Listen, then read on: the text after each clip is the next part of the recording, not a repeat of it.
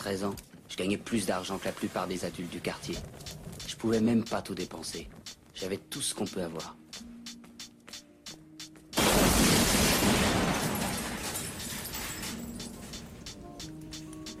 Un jour, un des gamins du quartier a raccompagné ma mère jusqu'à la maison pour lui porter les courses. Tu sais quoi, le respect? Vous savez pourquoi? Respect. Par respect.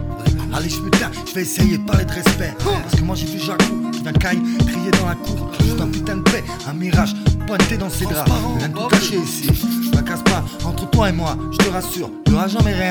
C'est sûr, arrête de prendre ta tête de fouine ou de vaurien. Je comprends pas ce qui se passe, franchement, je crois que t'as déconné à me manquer de respect. Arrête, t'étais pas au même niveau. J'ai jugé un de service, mais t'étais juste un boulet. Je vais rester sympa ici, je vais te faire des boulettes. Encore une fois, mec, je sais pas ce que t'as fait, à dire quoi ici. C'est moi qui devrais m'empresser. Avec toi ou sans toi, t'inquiète pas, moi je me démerde. Et bien même avant toi, je m'en prenais pas pour Louis Vuitton. Arrête de bouffer des cartons, moi plus des cachetons. Comment te dire ici, putain mec, t'as mauvais rejeton. Pensais peut-être à échanger, franchement t'as déconné. Même t'as foiré, manqué de respect, à marquer dans le texto. Allez, t'avais des couilles ce jour-là, t'es pris pour un gaillard. Je sais pas franchement ici, maintenant t'es juste un boyard. Tu veux du clash, tu veux du sale, du bestial. Je vais te prendre ici fécal pour t'expliquer là dans la rue.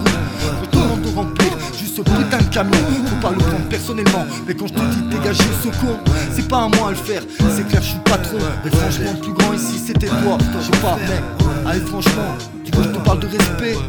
Faudrait déjà peut-être t'en es pour toi-même. Ce problème, tu te respectes pas, t'as pas de couilles. Essaie de venir ici, mec, je te tords le cou, c'est sûr. Envoie-moi la facture, on va voir ici, mec, sur le marché. Ça va tout débranler, j'espère que t'auras ce qu'il faut. Les coronesses, prends le taureau par les cornes. Arrête de cacher ce que je veux dire. Ça me fera bien rire, et peut-être que je sourirai.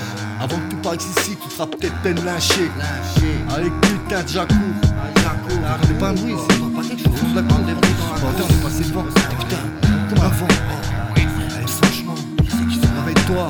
Arrête ce putain de cacheton qui arrête pas de t'endormir. Ton cerveau, putain, ici, mec, quand son hiver, allez au boulot. De moi, c'est que tu peux en faire. Mais franchement, je te plains pour ta petite vie.